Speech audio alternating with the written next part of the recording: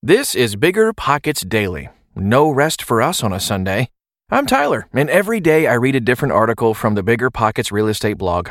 You can listen to one of these shows each day, or you can go wild and binge through the whole catalog.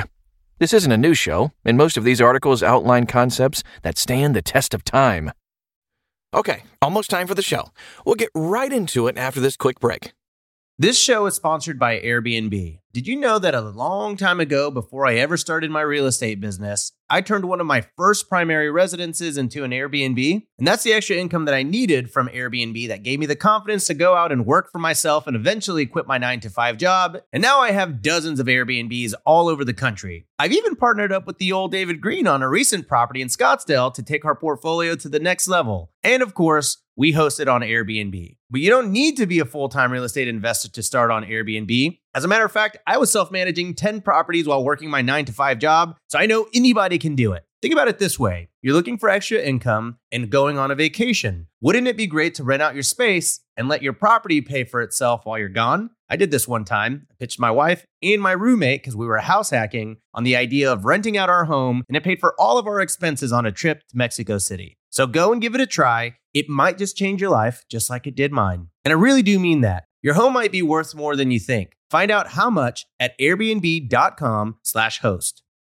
The dream of owning a vacation home can be daunting. From finding the best guests, to the maintenance, to organizing the cleaners after every guest stay, with Vacasa, they make that dream into a reality. As a full-service vacation home management company with vacation homes in key destinations across the U.S., they know a thing about how to make owning a vacation home easy and profitable. On top of proactive property maintenance visits by professional local teams, a hospitality-driven booking platform, and around-the-clock support, Vacasa earns homeowners an average of 20% more revenue from their vacation homes. Vacasa is always thinking of ways to simplify the vacation home owning experience by putting your home to work for you. If you're looking to make more from your vacation home, work with the reliable property manager, and finally have peace of mind, partner with Vacasa at vacasa.com/biggerpockets. That's vacasa.com/biggerpockets. How to Calculate Cash-on-Cash Return Made Easy by Brandon Hall. An investor came to me not too long ago seeking advice regarding the performance of his portfolio. He figured his portfolio was performing soundly, but wisely decided to seek a CPA's analysis to help him make investment decisions. My diagnosis? While this investor was sophisticated, he was exclusively analyzing investments by evaluating cash-on-cash return. There's nothing wrong with calculating and using cash-on-cash return. The problem arises when it's your only or primary metric. First, let's define what a cash-on-cash return is. In short, it's a quick way to analyze an investment's cash flow. Specifically, it produces a percentage that measures the perceived pre-tax cash flow relative to the amount of money invested. How to calculate cash-on-cash return? Calculating cash-on-cash return is simple. We simply divide the received net cash flow for the year by the amount of cash invested. Not too bad, right? However, it's the variable annual pre-tax cash flow and actual cash invested. That can be tricky.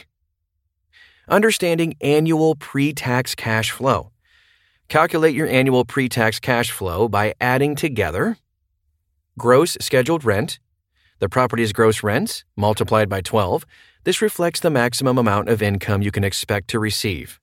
Any other income. Think about all of the other earning opportunities the property may present. Will you allow pets and receive pet income and non-refundable deposits? Do you have parking spaces available? Do you get reimbursed for utilities or charge a flat rate regarding such? Then, subtract. Actual vacancy.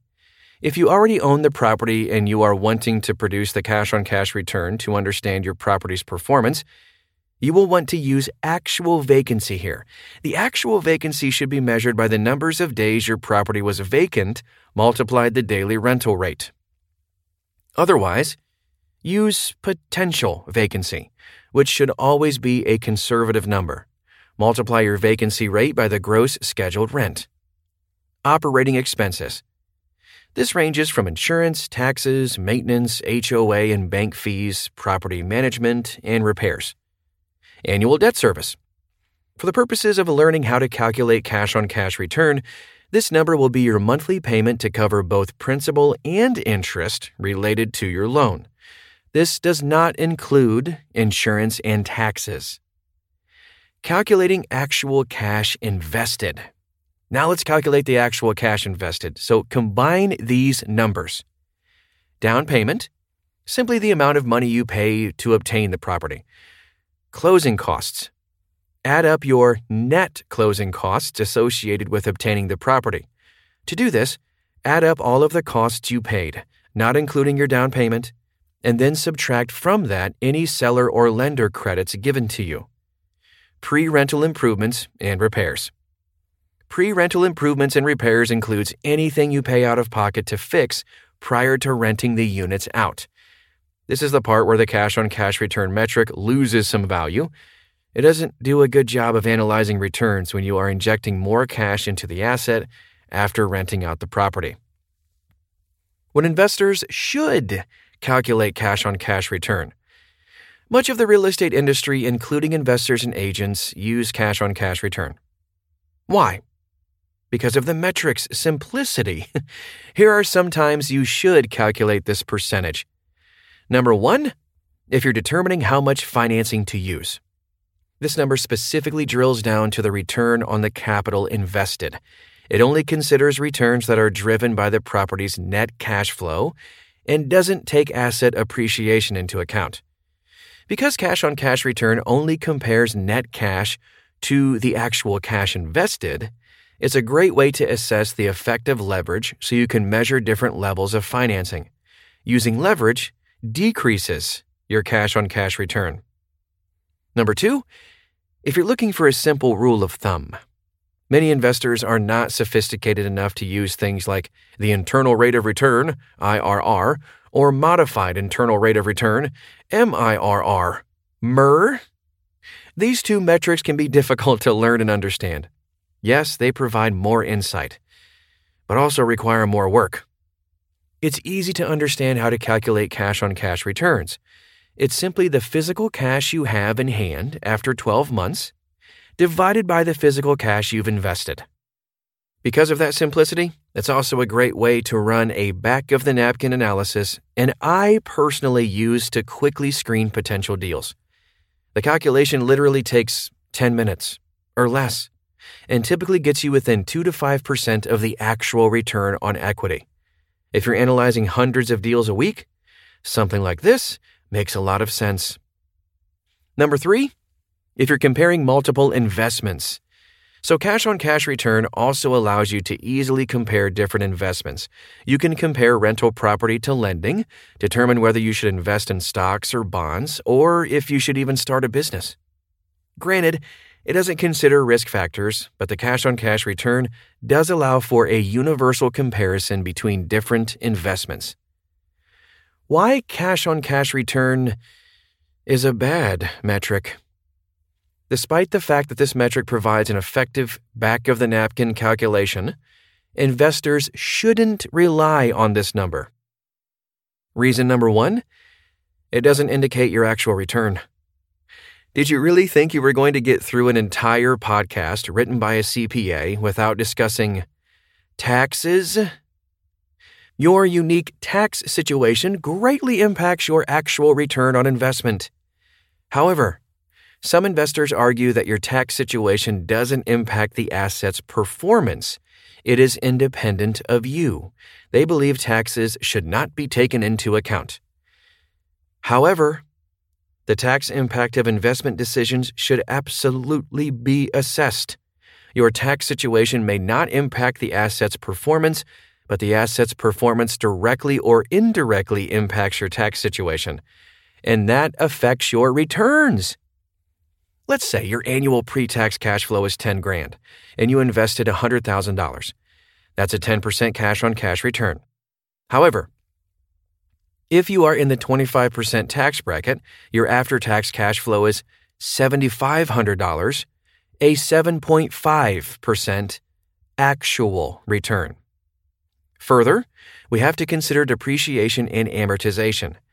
In our example, if your depreciation and amortization amounts to $8,000 annually, then only $2,000 of cash flow will be taxed, making our tax liability $500, assuming the same 25% rate.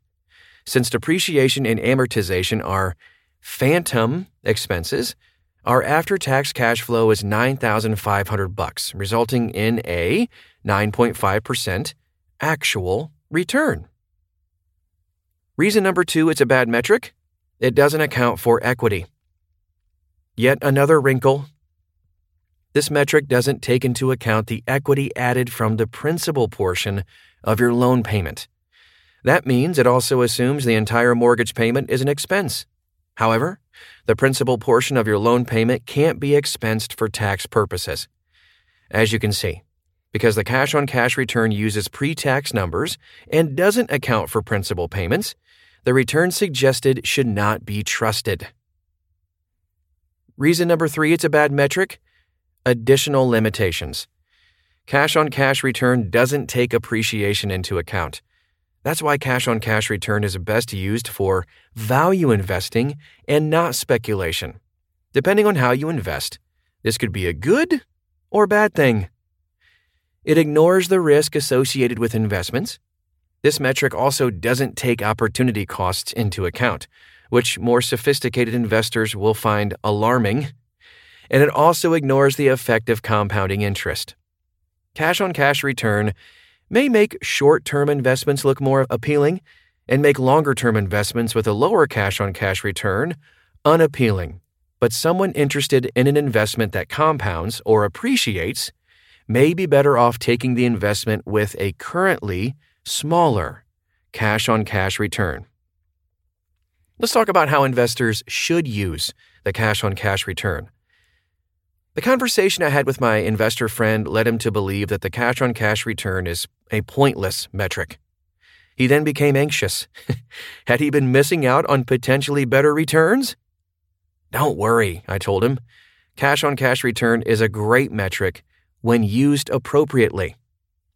First, I wouldn't suggest using the cash-on-cash return to evaluate the performance of a property you have held for more than 12 months. Only use this number to evaluate or project the property's first year performance.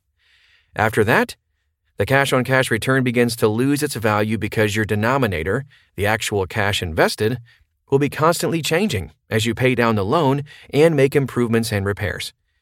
In this situation, I recommend using IRR.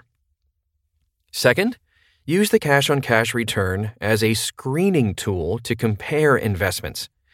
Many people claim the 1% and 2% rules are pointless, and I'd agree. But everyone needs a good screening tool, and the cash-on-cash return will allow you to compare investments efficiently and effectively. Lastly, use other metrics to supplement the information that the cash-on-cash return provides, specifically the IRR and MIRR. Yes, these two metrics require a bit more work, but they provide more insight into the performance of the property. So while the cash-on-cash return certainly has weaknesses, it's a great metric for value investors and serves as a solid screening tool. Using it in tandem with other metrics will provide you with plenty of information to place an offer on a property. And that's what we're all about, enabling you to grow your portfolio. Okay, that about wraps up today's show. If you're hungry for more visual content, did you know BiggerPockets has a YouTube channel? You can find series, investment property walkthroughs, live videos, and more. Just go to youtube.com/BiggerPockets or BiggerPockets.com/YouTube. Either way, see you back here tomorrow.